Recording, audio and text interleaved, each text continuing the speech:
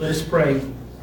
Father, we must have your help now. I must have your help to open your word and proclaim the good news about Jesus, and we all must have your help in hearing and believing.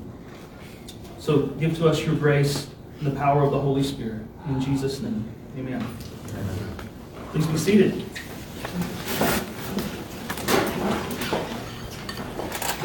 Okay, here's my once every 18 months opportunity. Y'all enjoy doing something publicly once every 18 months? I'm only joking. I'm honored and happy for the opportunity to speak to you all for a few minutes about Epiphany. Really, it's about Jesus, because Epiphany is about Jesus. And we come here to proclaim Jesus Christ to a worn-out and lost world. So it's about Jesus. But for those of us who don't come from the Anglican-y or the liturgical church world background, like myself, and a lot of you in this room, as I know, something like Epiphany, or the season of Epiphany, is something different.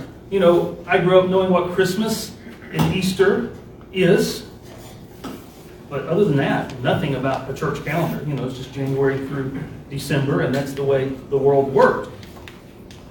But I'm beginning to understand and see the deeper riches of this liturgical church calendar tradition.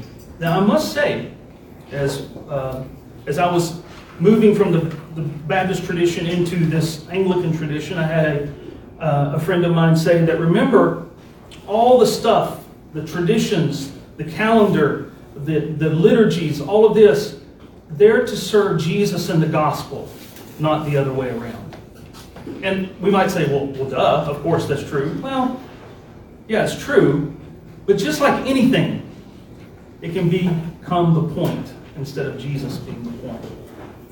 So that's my caveat to talking about these issues. But it is very, very true that we can go into places of depth and places that are deep and not shallow when we think about the church calendar, and allows us to see Jesus in new ways and to worship Him in ways that at least I didn't grow up understanding or utilizing. So the word Epiphany, by the way, that was January 6th. You have Christmas, the 12 days of Christmas, moving up into January 6th. And we remember the day of Epiphany. It's a day of revealing or manifestation. And the church historically has used this day to talk about different passages of Scripture where Jesus is more and more revealing who He is. Not just as a baby who's completely dependent upon his mother and his father, but this baby is the Savior of the world. And first and foremost passage that we think about when we're talking about Epiphany is the kings or the wise men who came and saw Jesus as a child. These wise men were not Jews. They were Gentiles. And this gospel already, from the time that Jesus was born, this gospel was made clear that this was a gospel for the whole world, not just for the Jewish people, obviously for the Jew first, but also for the Gentile. And this revealing or this manifestation of who Jesus is to the Magi through the star, through the miraculous leading of the star, through all the other circumstantial things that happened there, and then they came and worshiped the Savior. Our reading this morning from John 1 is also a message about revealing. But you know, if we look up earlier in John 1, which we've been doing through the last few weeks, even into the end of last month, we've been reading in John 1. There's all sorts of passages here in John 1 about Jesus revealing who He is. You know, it says in John 1, verse 14, "And the Word became flesh and dwelt among us." And we know that Word was with God from the beginning, and that Word was God from John 1:1. And now that Word has become flesh and dwelt among us. This is a revealing of who God is in Jesus Christ. Then later on, the Jews The Jews sent priests and Levites to ask John the Baptist, "Who are you?" And John said, "I am not worthy. I am the voice of one crying out in the wilderness, make straight the way of the Lord." So he said, "I'm not the Messiah. I'm here just to proclaim the way of the Lord." And then later on, though, he said, "Behold the Lamb of God who takes away the sin of the world." We have another revealing here in John 1, verse 29. Jesus calls his first disciples, going on down into the chapter. Again, John was standing with two of his disciples, and he looked and saw Jesus and said, "Behold the Lamb of God." And the two disciples who saw him, they followed Jesus. So here you have the revealing, once again, this ongoing revealing more and more clearly who Jesus is, right here out of John 1. Then we get to our passage for today. Jesus calling Philip and Nathanael. And when Jesus is revealed, there are consequences. It's just not like, well, there's Jesus and nothing happens. When Jesus is revealed to be who he is, worship happens, change happens, and we'll see in a minute in the last passage that we're going to look at, our whole universe changes when Jesus is revealed to be who he is. But here you see Jesus talking to Nathanael, and Nathanael says, "How do you know me?" Because Jesus had just said that he was an Israelite with who there is no deceit. And Nathanael's like, "You've never met me. You don't know me." He didn't say it like that. But he says, "How do you know me?" And Jesus said, "Before Philip called you, when you were under the fig tree, I saw you." This is a revelation of the supernatural nature of who Jesus is. You know, at the birth of the baby Jesus, this is God become human. God become man. God become flesh and dwelling among us. This is the greatest miracle that God could take on our form and flesh. And he was revealed to be a human being, a man, a baby in that time. But now you see with these miraculous events, how do you know me? Well, I saw you earlier under the fig tree. And Nathanael immediately had this revealed to him. This isn't just any kind of human being. This is, "Rabbi, you are the Son of God. You are the King of Israel." Now we could go back through the Old Testament, and it would be very easy to show you that these words like Son of God and King of Israel, these were all messianic labels. Nathanael knew in that moment, this is just not another person. This is the Messiah. This is the one we've been waiting for. And Jesus says to him, because I said to you, I saw you under a fig tree, you believe? You will see greater things than these. Truly, truly, I say to you, you will see heaven opened and the angels of God ascending and descending on the Son of Man. Jesus said, just get ready, Nathanael. You're going to see the heavens open. You'll see who I am. One more revelation here. John chapter 2. Jesus reveals himself again as supernatural when he changes the water into wine at the wedding in Cana of Galilee. This is who Jesus is. He is God. He is man. And he is revealing himself to be the Savior of the world. All right, 1 Timothy. Think about the word Epiphany. Remember appearing, or remember this manifestation. So in 2 Timothy chapter 1, I'm going to go to verse 8, and I'm going to read 8, 9, and 10 here. We're going to think about what happens when Jesus is revealed to be who he is. Therefore, do not be ashamed of the testimony. I should say this. This is Paul. Paul writing to young Timothy. Sorry. Therefore, do not be ashamed of the testimony of our Lord, nor of me his prisoner, but share in suffering for the gospel by the power of God, who saved us and called us to a holy calling, not because of our works, but because of his own purpose and grace, which he gave us in Christ Jesus before the ages began. And this is the key to the Epiphany connection. And which now has been manifested through the appearing of our Savior Jesus Christ, who abolished death and brought life and immortality to light through the gospel. St. Paul is saying here that your world and this whole universe, it's changed because of the appearing of Jesus Christ. Let's just think about these verses for a few minutes. Paul is suffering.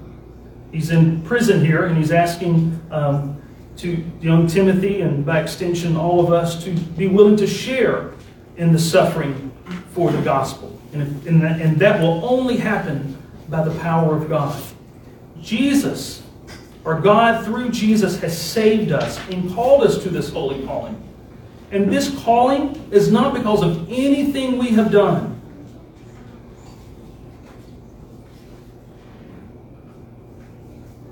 Jesus does not love you more when you are good, and he does not love you less when you are bad. He loves you because you are his child.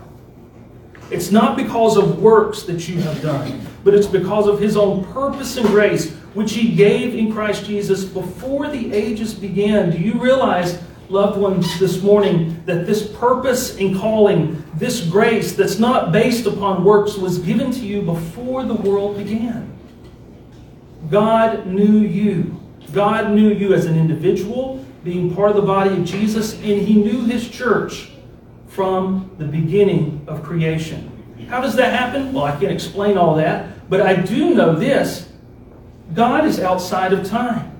He created time. It says in Revelation and in other places that I am the first and the last, the Alpha and the Omega. So if we do not understand all of this ourselves, God does. He created it, and he has known you, and he has loved you, and he has given you this holy calling that's not based upon works. And he has given you all of this by his purpose and grace before the ages began. But as great a news as that is, it gets even better. And which now, verse 10, and which now has been manifested, has been made known to us. It's been revealed to us. It's been made clear to us. We don't have to wonder about it anymore. But this holy calling, not because of works, this purpose of grace that was being given to us since the ages began, it's now been revealed to us through the appearing, through the epiphany of our Savior, Jesus Christ. And Jesus is a change agent.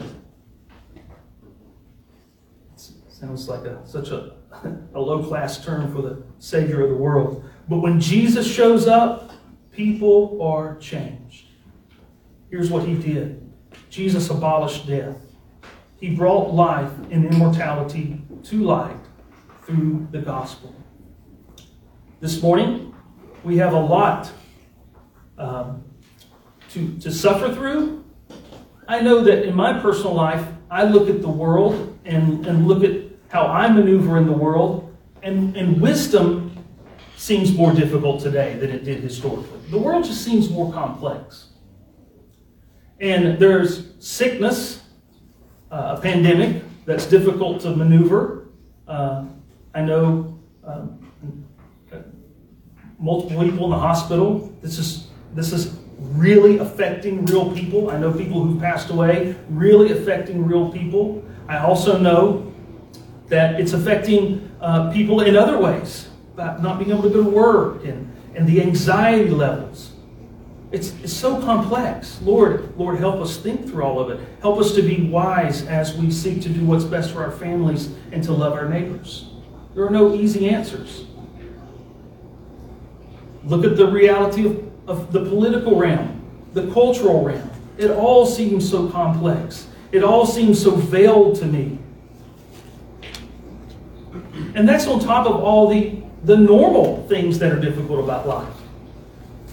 The struggles that we all have in being a family and loving one another. Understanding as parents how to best raise our children in the fear and admonition of the Lord.